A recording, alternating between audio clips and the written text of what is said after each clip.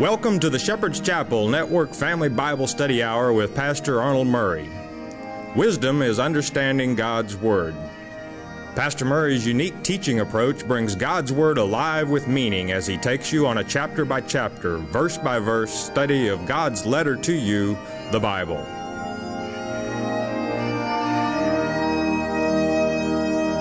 And now here is Pastor Arnold Murray. Good day to you. God bless you. Say, welcome to the Shepherd's Chapel. Welcome to this Family Bible Study Hour, back in our Father's Word, chapter 4, the great book of Revelation. Revelation, regardless of what language you want to say it in, means the uncovering, to make known. And that's what our Father wants you to do, is to know and to understand His instructions that He's written to you on the chronological order of events and what you're to do within those time periods. And He makes it complete. And that's the wonderful thing about our Father. Wonder why? Well, He loves His children. He created His children for His pleasure. And when you give Him pleasure, it pleases Him so much. I want you to remember, we just finished a tour on earth here in chapter 2 and 3. We're about to have heaven addressed here, and you have to come with me now. When we make these changes, it's important. We have just taught the churches on earth 2 out of 7 is all that Christ was pleased with. You've heard me say it many times. It doesn't take a rocket scientist to say, hey, to please God, I need to go to a church that teaches what these 2 taught, because they each give you a witness against the other. You got a double witness, 2 witnesses that let you know what your church should be teaching if you want the blessings of God. It's one thing to have milk toast, but occasionally you need to get into the meat that's really pleasing to God. So having said that, when we leave the churches at this time, and a lot of people would have you say that in chapter 4, verse 1, the church is raptured. Let a child read this first verse, and they can understand the church has no article. It's not part of the subject. And read it to a child, and then have them explain to you who it's about or who it's concerning. And let's read it. If we ask that word of wisdom from our Father in Yeshua's name, chapter 4, the great book of Revelation, verse 1. What does it read? It reads, After this what? After the churches, I looked, and behold, a door was opened in heaven, not earth, but in heaven, and the first voice which I heard was as it were of a trumpet talking with me, which said, Come up hither, and I will show thee, is that plural? And I will show thee things which must be hereafter. Now, that's your Heavenly Father speaking. And as you would read in chapter 1, verse 10, in the Spirit I was taken to the Lord's day. That's what has transpired here.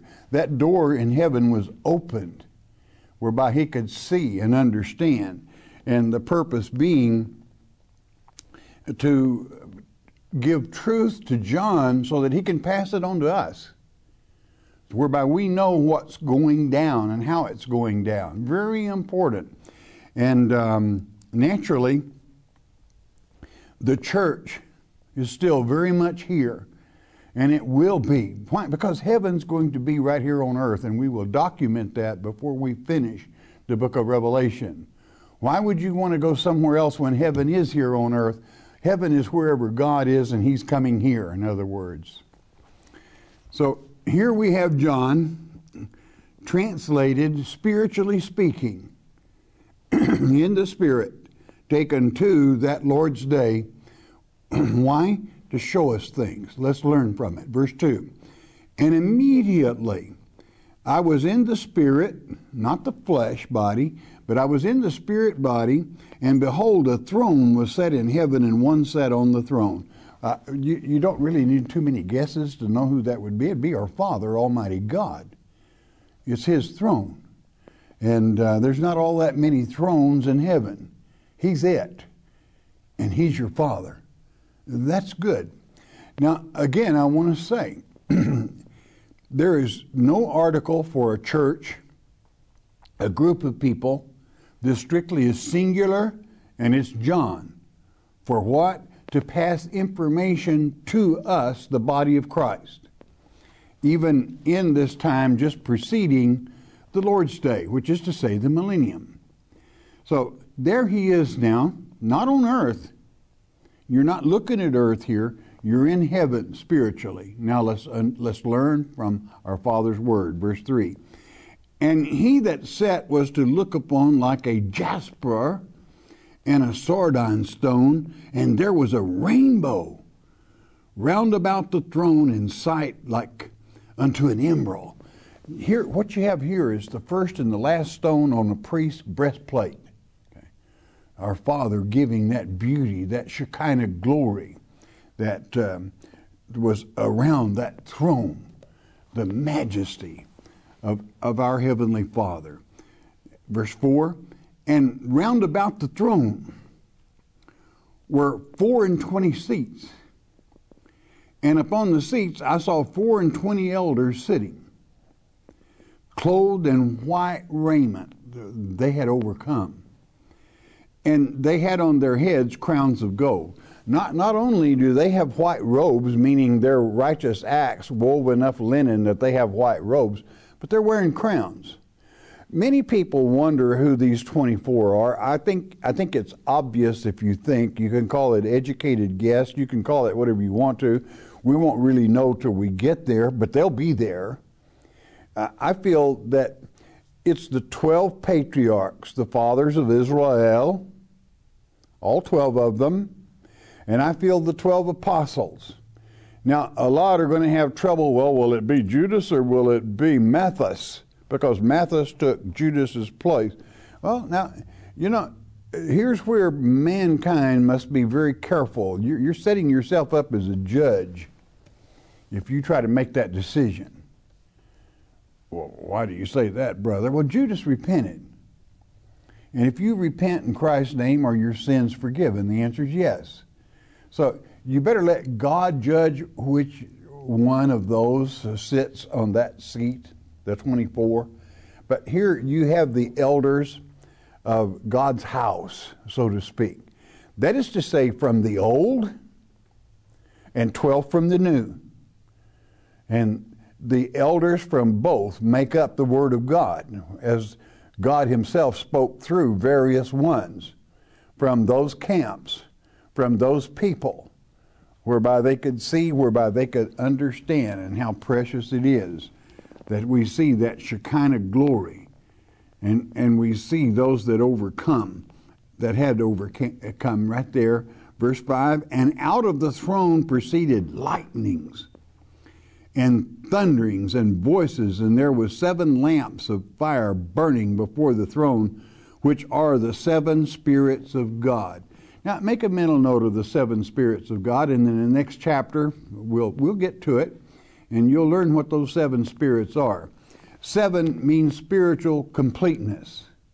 So, and inasmuch as there was an angel for each of the churches, then there will be angels for each of the seals, all 7 of them, an angel for the 7 trumps, all 7 of them, and the vials and so forth.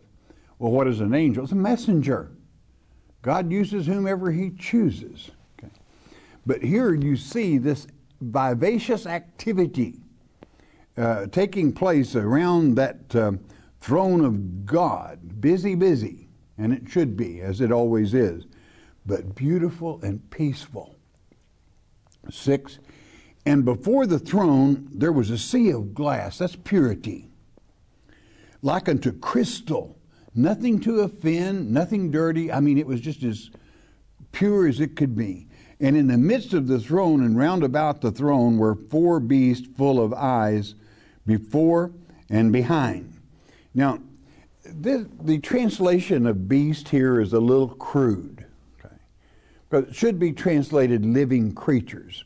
They're the zoe, meaning they're cherubims. They're protectors of the mercy seat. which is what Satan was supposed to do in the beginning and failed miserably. They're the Zun in the Hebrew tongue. They've been with us ever since that fall, utilizing and aiding Almighty God. And they have no cherubim, KBR, even it means keep, grip, grab, guard. They're guards. And so they are of that throne. But they are wonderful creatures, not even having the ability to hate, but to love God and to protect that mercy seat. That is their obligation, that is their duty, and it was to replace ones that had the freedom of choice, who could hate, love, or be prideful. So there you have them. But they're living beings, living creatures. Verse 7, and the first beast was like a lion, and the second beast like a calf, and the third beast had a face as a man, and the fourth beast was like a flying eagle. Ooh, that just sounds so mystic, does it not? Well, not if you're familiar with the history of our people. No mystery to it at all. Let's read the next verse, verse 8. And the four beasts, those living beings, creatures, had each of them 6 wings about him, and they were full of eyes within, and they rest not day and night, saying, Holy, holy, holy, Lord God Almighty, which was and is to come, and certainly he will come. You know, it is real easy to try to snow yourself under with symbolism when you've been taught from those 12 elders from the tribes of Israel sitting there what this stands for, what it signifies. And you find it in the great book of Ezekiel. I'm going to take you there, and you're going to understand these creatures and what this is about the wings from our Father's Word. There is a time in this book of Ezekiel where Ezekiel was taken to the river Kibar, which means a length of time in the Hebrew tongue. And a length of time is described here that you need to be attuned to.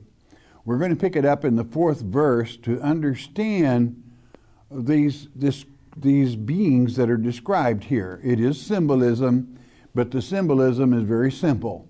Let's explain it from not man's word, but the word of God. Ezekiel chapter 1, verse 4. And I looked, and behold, a whirlwind came out of the north, a great cloud, and a fire enfolding itself, and a brightness was about it, and out of the midst thereof, as the color of amber out of the midst of the fire. There was a glowing amber. But what is this word in the Hebrew? The word amber is highly polished bronze. Okay. It was an object. It was a vehicle. Okay. Out of highly polished bronze. Verse 5. Also out of the midst thereof came the likeness of 4 living creatures. This is the Zoe, the zone.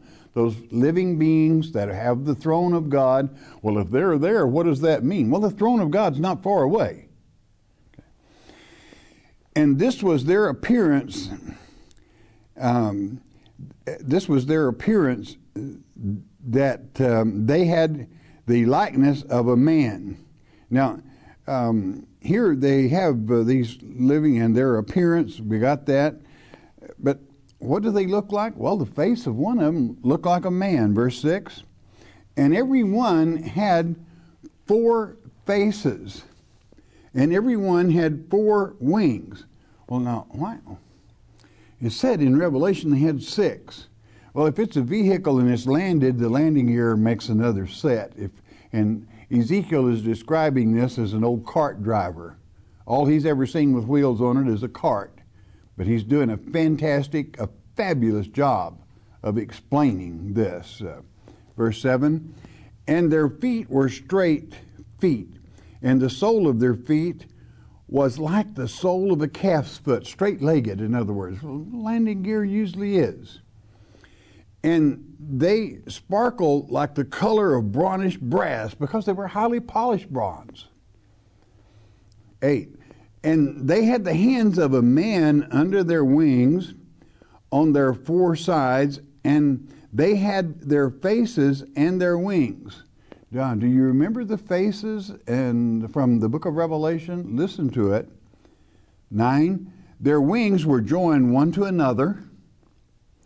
They turned not when they went. They went every one straight forward. In other words, if you're driving a cart, if you're going to turn the mule, you're going to turn his head to the right and he'll turn to the right. These things were perfectly circled and they just went wherever they wanted to. There was no neck or head to turn to look where it went.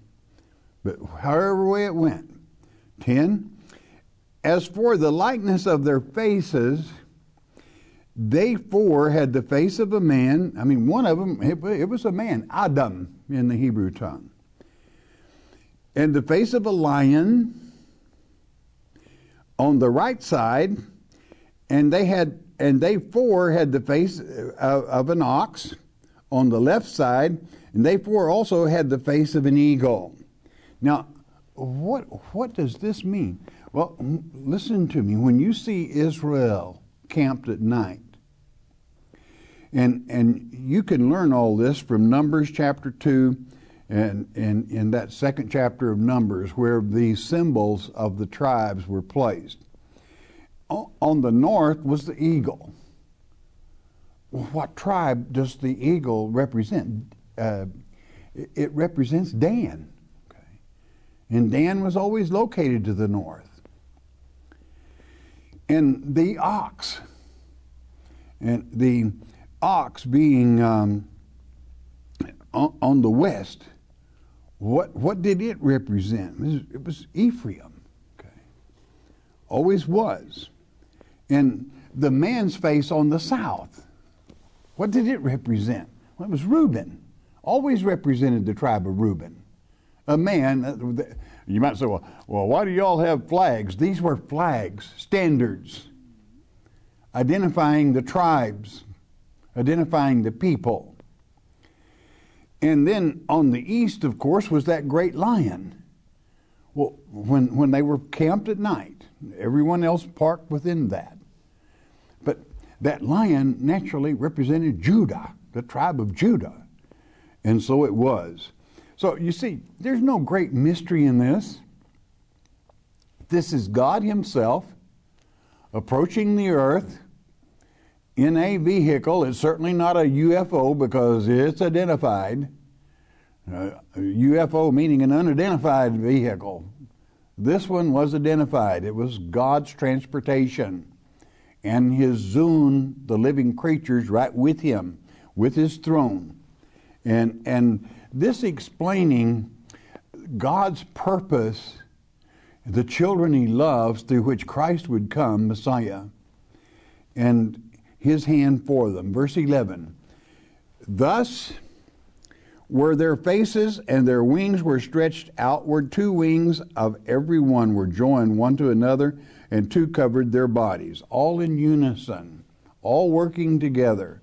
12, and they went every one straight forward. Whither the Spirit was to go, they went, and they turned not when they went. And I explained that to you earlier, that these vehicles, it would go on to say it had windows, and you could see people inside. And every time the vehicle turned, the people inside turned too. Naturally, otherwise they'd have flung out, okay, have been flung out. So Ezekiel did a fantastic job of describing this event that he observed at Kibar.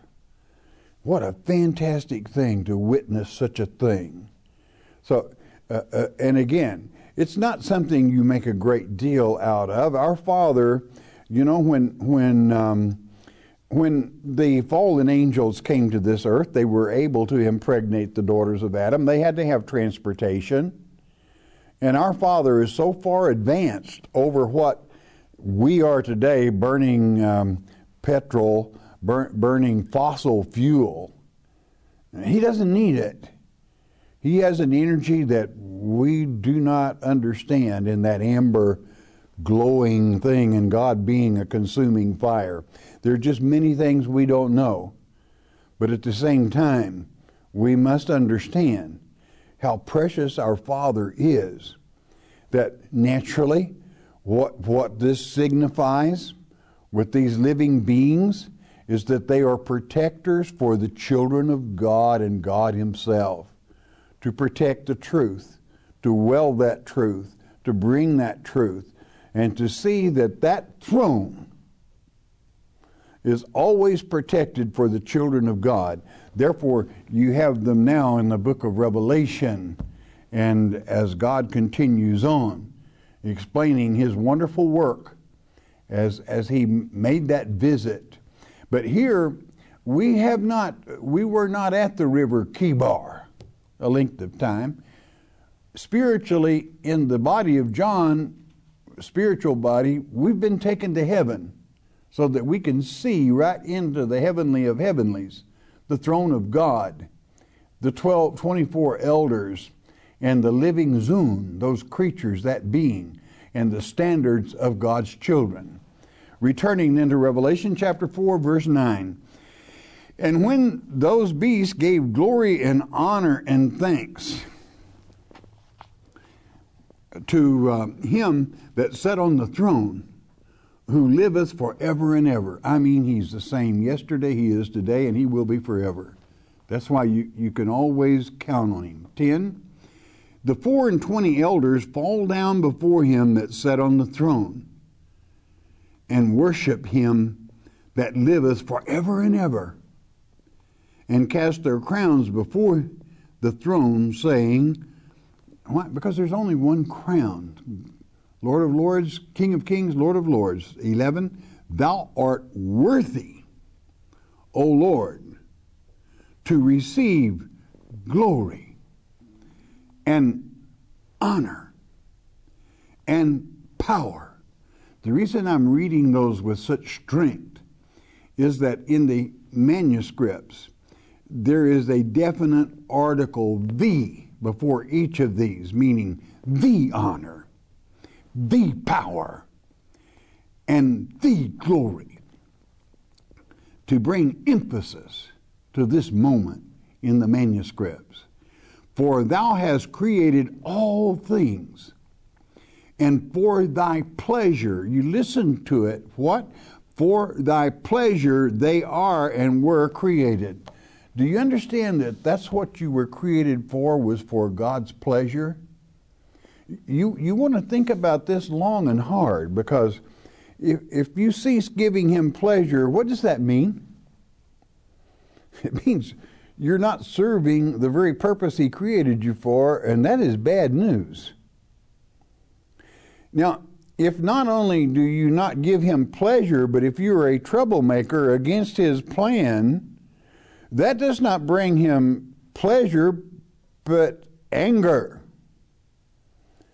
discontentment, and vengeance against those that would counter Him. And He has every right, because He created you for a specific reason, to give Him pleasure.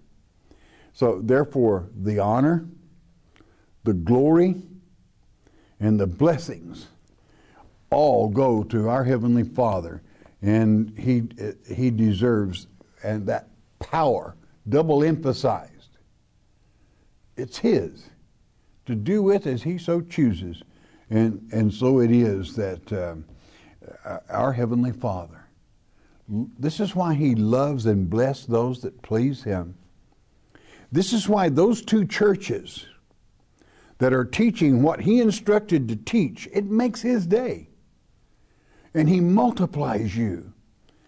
He causes your church to really grow when you teach what it is He would have you teach. And some might say, well, I'm going to tell you what, if you start teaching that those that claim to be of our brother Judah of the synagogue of Satan, you know, that could offend some people. So tough stuff.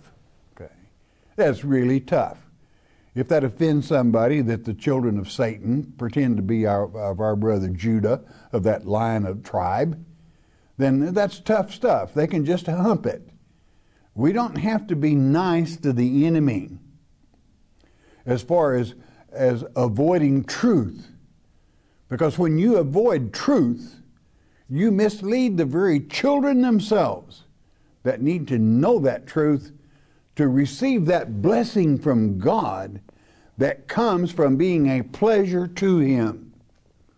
So therefore, you serve Him and you follow His instructions. Don't worry, if you use wisdom, God will always protect you in what you do.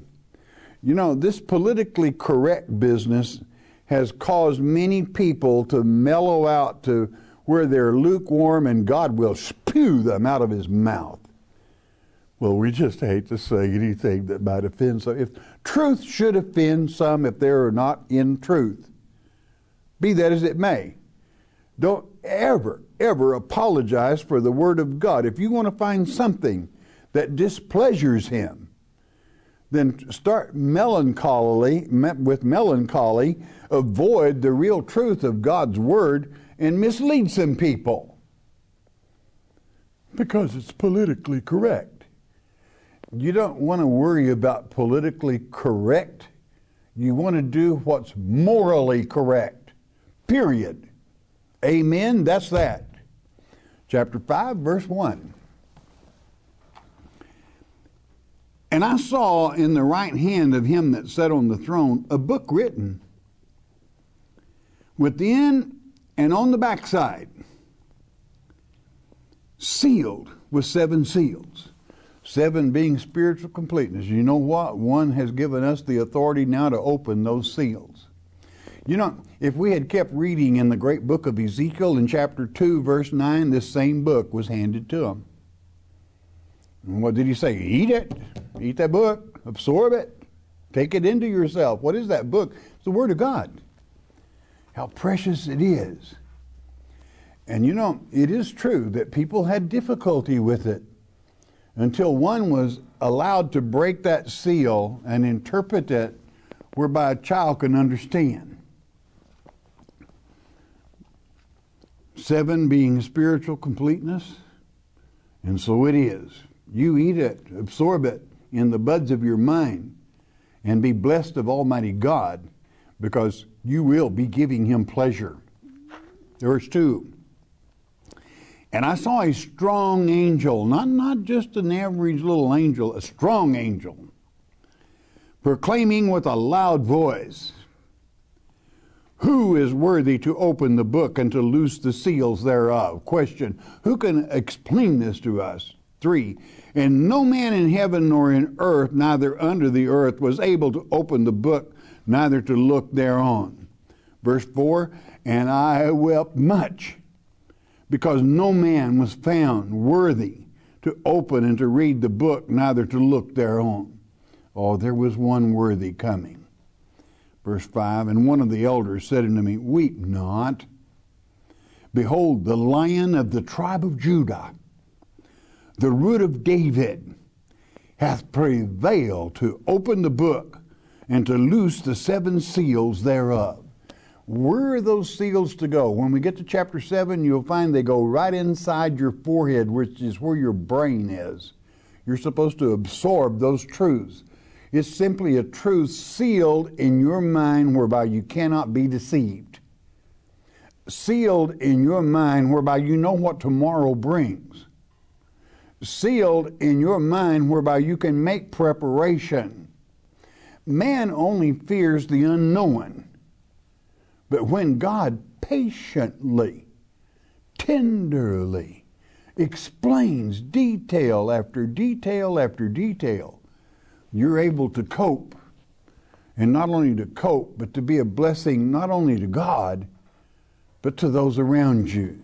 No, Jesus Christ prevailed from that Lion of the tribe of Judah, that Lion that was on the west of the encampment, that protected that quarter, that brought salvation through that one, salvation and knowledge to the rest of the people, whomsoever will. 6, and I beheld, and lo, in the midst of the throne, and of the 4 beasts, those Zun, living beings, and in the midst of the elders stood a lamb as it had been slain, having 7 horns and 7 eyes, which are the 7 spirits of God sent forth unto all the earth. To how many? Well, why did he appear to be slain? The crucifixion.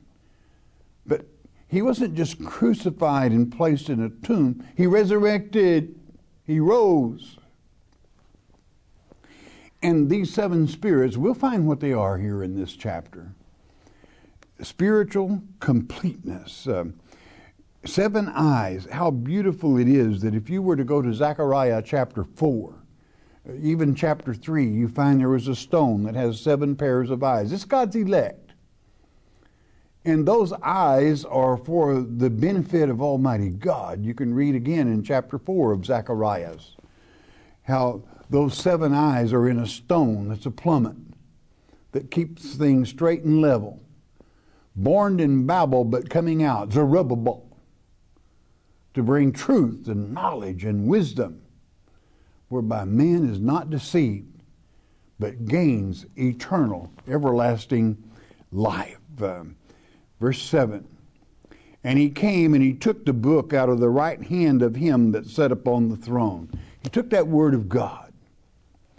8, and when he had taken the book, the 4 beasts, Zun, those living creatures, and 24 elders fell down before the Lamb, before Yeshua, Jesus, having every one of them harps and golden vials full of odors, which are the prayers of saints. Don't you ever say that God does not hear your prayer if you're a set-aside one. It's not only does he hear it, it's bottled. It's kept. It's kept for that day. Whether which is best for you. And our Father knows and understands. Again, one of the prime roots of happiness comes from that 11th verse of chapter 4 of the great book of Revelation. Your purpose, your destiny. Well, what are you talking about, brother? God created you for his pleasure. You stop giving him pleasure and you're going to get trouble. Okay? So the best way to avoid trouble is to give God pleasure. It doesn't take much,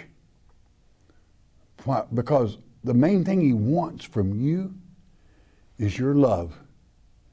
It's so easy when you mean it from your heart and you do love him to say, Father, I love you. Lead me in the way you would have me go. Teach me in the way you would have me follow. You know something? He'll do it. So remind him of those promises. Talk to him about it, and he'll justify it for you. All right, don't miss the next lecture. Bless your heart. You listen a moment, won't you please? The Mark of the Beast on CD is our free introductory offer to you.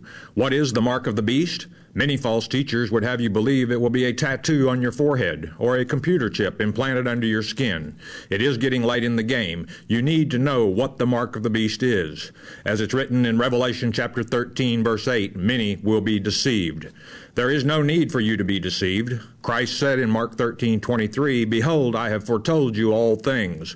Jesus indeed told us how not to be deceived, and Pastor Arnold Murray takes you on a step-by-step study of God's Word concerning this critical subject, the Mark of the Beast. The telephone call is free. The CD is free. We don't even ask for the shipping and handling. It is free as well. All you need to do is call 800-643-4645 to request your one-time, one-per-household copy of the Mark of the Beast. You may also request your free CD by mailing your request to Shepherd's Chapel, Post Office Box 416, Gravette, Arkansas 72736. Don't be deceived by Satan. And there we are back again. Let's have the 800 number, please. 1-800-643-4645. That number is good from Puerto Rico throughout the U.S., Alaska, Hawaii, all over Canada. If Spirit moves, got a question, share it. Once you do that, please never ask a question about some reverend, some denomination, some organization. We do not judge people. Our Heavenly Father is judge enough. He does not need our help, and He judges very close. But He's always fair, that you can count on. Those of you that listen by shortwave around the world, it's always a pleasure hearing from you also. Your announcer at the end of the hour will give you our mailing address. Always a pleasure. Got a prayer request? You don't need a number. You don't need an address. God knows what you're thinking. He created you for His pleasure, meaning He loves you.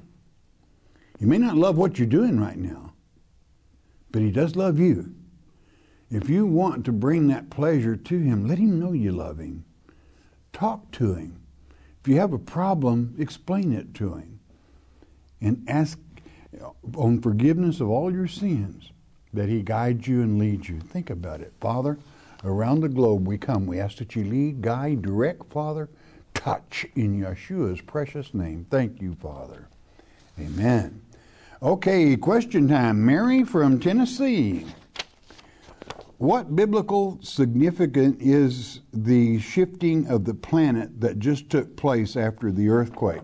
Well, it is true that the earth wobbled just a little bit with the earthquake that happened in Chile. It was 8.8 at the town of Concepcion. Concepcion in the Spanish, but in English it's Conception.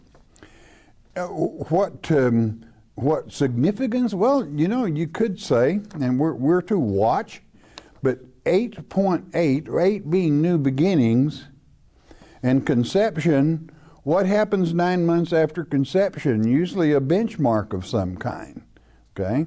And a birth of a new age? Not necessarily. But signs we should be observing. It was a terrific earthquake, enough that it did wobble the earth just a little bit and even cut down a little bit of time for that day. I don't know how better God can get attention than to bring a major one like that along occasionally. You're not to make anything out of that other than being a watchman and to watch. Joe from North Carolina, what does reprobation mean? It's no good, worthless. A reprobate is just useless. If something is useless, you need to get it out of the way. Your conscience would be seared with a hot iron. What does that mean? Well, you know, in the old days when a man was wounded and you were miles away from a hospital, you heated a hot iron and you seared it, cauterized it. And it would heal, it would kill all the germs around it, and it would sear it over and cauterize it. But what it did when it seared your heart, your mind, your feelings, because once you cauterize something, it has no feeling. So if you cauterize your mind, you got no feeling, no compassion, no love. So not good, not a good thing. It solves the problem momentarily, but God utilizes it to let you know their minds are seared over, whereby they have no feelings. William from Texas, Pastor Murray, how do you get to the word love less from the scripture when Jesus says that you must hate your mother and father before you can become one of His disciples? I don't understand how you get the word love less. Thank you, Pastor. From the manuscripts. That's what the manuscripts say. It was translated from the manuscripts into English as hate, which was a very bad translation, because you're supposed to love your mother and father. They brought you into this world. But what it means is, if you're going to dedicate your life to serving the Lord Jesus Christ as a disciple, that's kind of a full-time job. So you have to love Christ more than you do your parents. But that has nothing to do with you stop loving your parents at all. It just simply means, what did Christ say in the following verse? You got to pick up your cross and follow me. Why do you pick up a cross? Well, what did they do when they picked up crosses and started up Golgotha? They were going to be crucified, meaning you got to be willing to die to serve me. It's got to come first. You're not going to, because not a hair on your head can be touched. But when you're serving him, but it's the Greek word, love less, okay? And there's nothing wrong with loving our brothers, our sisters, our mother or dad less than we love Almighty God and the Son. Van from Alabama. Van, I can only say, you got to let God lead, and he will. I never tell anybody where they should go to church or what, but if you have a gift to teach, and you're teaching as we teach, as those two churches out of 7 teach, in a church that is not teaching those things, they're going to ridicule you. They cannot stand the truth. And I'll say it plainly, if you're teaching truth in a flyaway doctrine, you're going to offend them. So sometimes it's best to start your own class, your own way, but I never advise anyone in that, because God leads his own shepherds, all right? He does the leading, not man. You're doing good. I'm proud of you. You hang tough. Barry from North Carolina. I would appreciate scriptures or a lecture on how I should go about casting this demon from my daughter. Barry, just because someone has a nervous breakdown doesn't necessarily mean they have a demon, okay, an evil spirit. Okay, you want to be very careful of this, and not being there to be able to discern.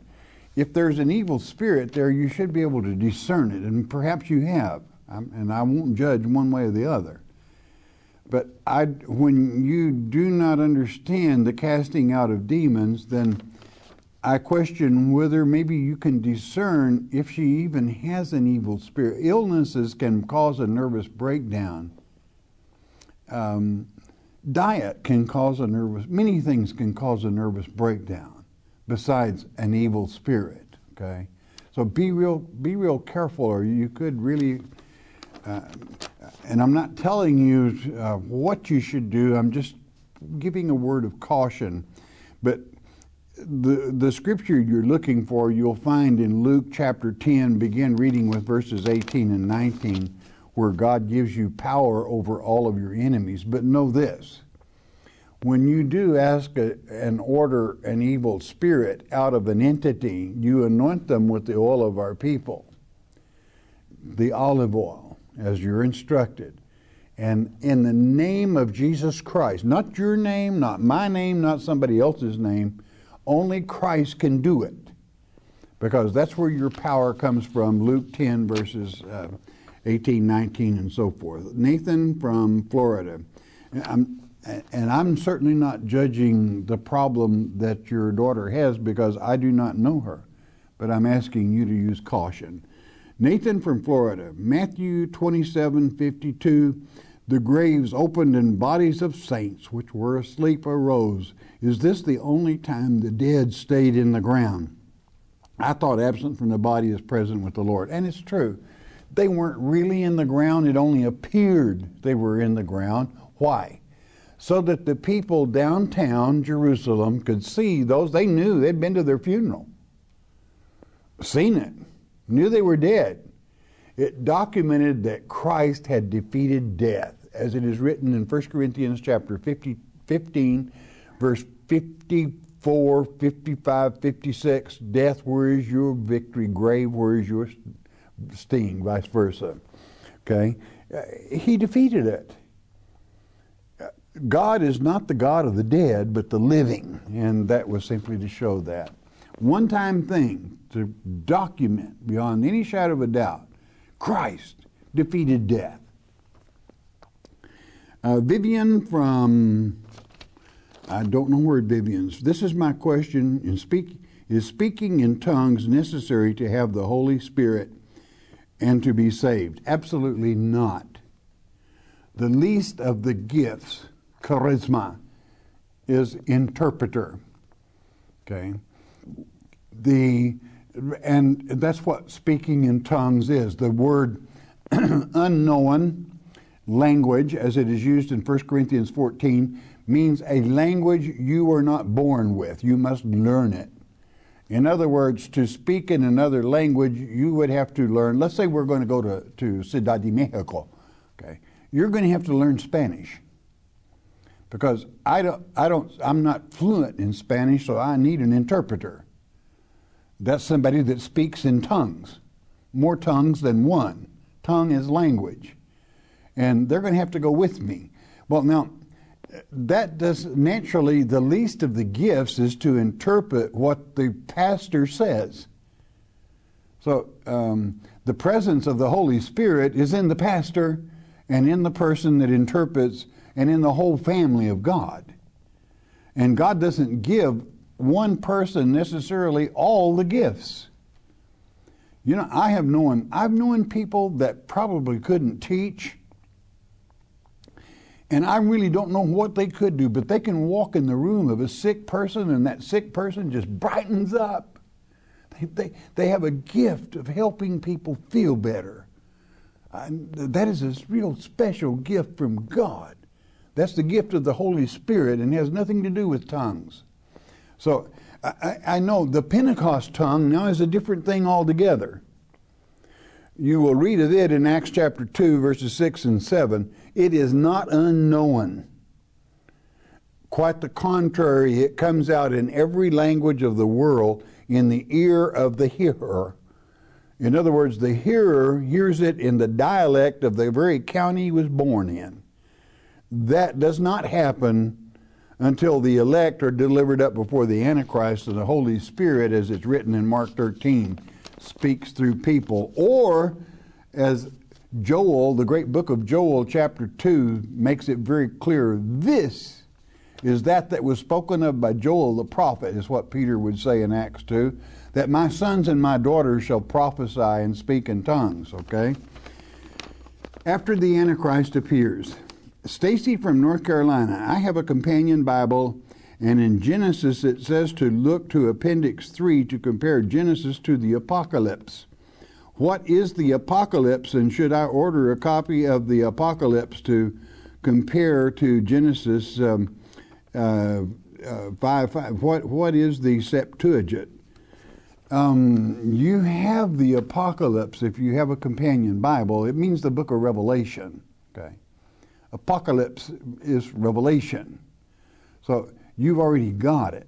And the comparison that you will find in Appendix 3 in the back of your companion Bible will say Genesis was the beginning, Revelation is the end, and so on and so forth. The Septuagint is a Greek Old Testament. That's an oversimplification. To a student of God's Word, the Septuagint was translated from Hebrew and Aramaic into the Greek tongue from an older set of manuscripts than even the King James was translated from. And many times if a scholar gets really hung up, a scholar will translate back again from the Septuagint to the Hebrew to maybe get a clearer understanding. And what I'm saying is something most people will never have to worry about and shouldn't. But the Septuagint is simply the Old Testament in the Greek language. Sharon from Texas, will Satan be in a physical body instead of in our minds? He has a physical body. And as we get to the 12th chapter of Revelation, Michael's going to boot him out of heaven, and he's coming to earth physically. And he's looking to deceive people and play Jesus, and he will. Lonnie from Kentucky, Arnold, I'm in contact with many children. I have a son, 14 and 123, also many nieces and nephews. Do you have anything on drugs? Also, where in Scripture covers drugs and pot? Again, God bless and thank you. You are so welcome. What you want to do is to know what the Greek sorcerer is. Okay. Look up. I'll even help you in the Greek. In the back of your Strong's Concordance, the Greek word 5332. I'll say it again. 5332 is a sorcerer. That's a person that is a religionist. But is the word in the Greek is pharmathika, which is our word pharmacist comes from. It means a drug dealer. Okay. Guess what's not going to be in heaven? The book of Revelation very much declares it in Revelation, what chapter? 21. There will be no sorcerers in heaven, no druggies. So that's pretty final. I'll say it one more time. Go to your Strong's Concordance. The Greek word 5332, sorcerer, is pharmathika, which means a pharmacist or drug dealer. And there's not going to be any of them. You don't get your high spiritually off of drugs. That's false religion. You get it from the Holy Spirit of Almighty God. I think that'll help you. Limley from Virginia, Revelation 20:10, and the devil that deceived them was cast into the lake of fire and brimstone where the beast and the false prophet are, and shall be tormented day and night forever and ever. Does that mean their soul never dies? No. When you go into the lake of fire and God is a consuming fire, turns to ashes. You can read of Satan turned to ashes in Ezekiel 28 verses 18 and 19. They're ashes. How long are ashes ashes? Forever and ever. Okay, they're gone, out of here, blotted out. That's what it means. Okay. But I hope you understand that when it says that the beast and the false prophet, the beast is the one world system, the false prophet is the Antichrist. Those are roles he plays. They are cast into the lake of fire before the millennium, and he is cast in after, or at the end of the millennium when the second death takes place. The second death is the death of the soul, not the flesh. Your documentation for that statement, that really, a lot of people say, well, I didn't know God killed souls. Well, he's the only one that can. Have you never read Matthew chapter 10, verse 28? Fear not he that can kill your flesh body, but he that can kill your flesh and cause your soul to perish also. Only God can do that. Berinda from Missouri. My question is, have I sinned against Father for me to be baptized? This is bothering me. No, you haven't. Okay. If you were a wee child when you were first baptized and you came into the truth, you felt you needed to be baptized again. There's no sin there.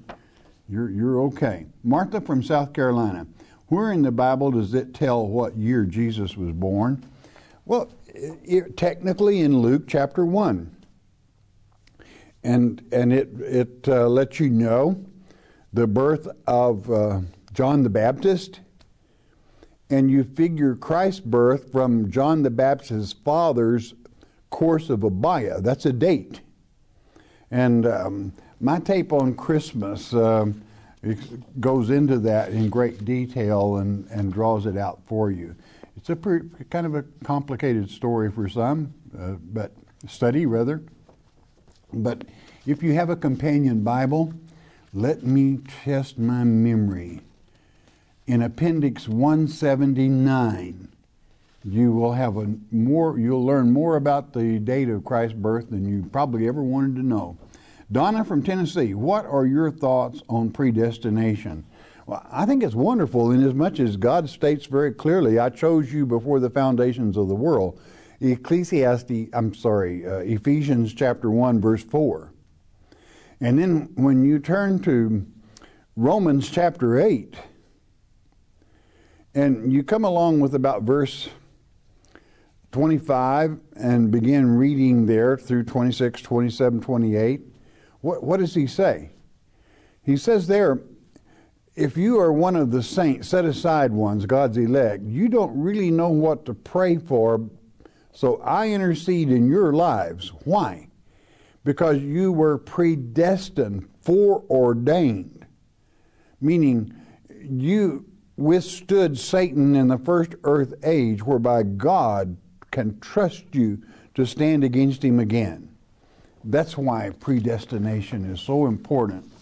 And if God be for you, who can be against you? If he has his hand on you, and you know the truth of what Satan's tricks are.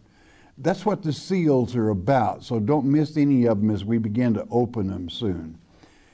Gene from Colorado, Carolina, North Carolina, that is. My question is, where did all the races come from after the whole world was flooded if only 8 people were left? Only 8 Adamic people. 8 children of Adam, Eth Ha-Adam. What did God tell Noah to take aboard the ark? Didn't God say, Noah, take 2 of every animal aboard the ark? That's not what he said. He said, Noah, take 2 of every flesh aboard the ark. The races created on the 6th day were all flesh. Now, there are some that think the flood was not worldwide, the cosmos, but be that as it may, that explains it. Genesis chapter 6, I'm out of time. Hey, I love you all because you enjoy studying our Father's Word, chapter by chapter, verse by verse. Most of all, God loves you for it. Do you know something? You read his letter that he's written to you, it makes his day. And when you make his day, boy, is he going to make yours, okay?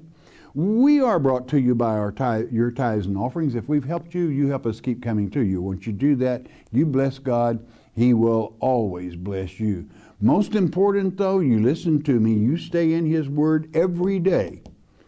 In his word, it's a good day, even with trouble. You know why? Because Jesus, Yeshua, is the living word. Hearing God's Word with understanding will change your life. We hope you have enjoyed studying God's Word here on the Shepherd's Chapel Family Bible Study Hour with Pastor Arnold Murray. If you would like to receive more information concerning Shepherd's Chapel, you may request our free introductory offer. Our introductory offer contains the Mark of the Beast audio tape, our monthly newsletter with a written Bible study, a tape catalog, and a list of written reference works available through Shepherd's Chapel. To request our free introductory offer by telephone, call 800-643-4645 24 hours a day. You may also request our introductory offer by writing to Shepherd's Chapel, Post Office Box 416, Gravette, Arkansas 72736. Once again, that's Shepherd's Chapel, Post Office Box 416, Gravette, Arkansas 72736. We invite you to join us for the next in-depth Bible study each weekday at this same time. Thank you for watching today's program, and God bless you.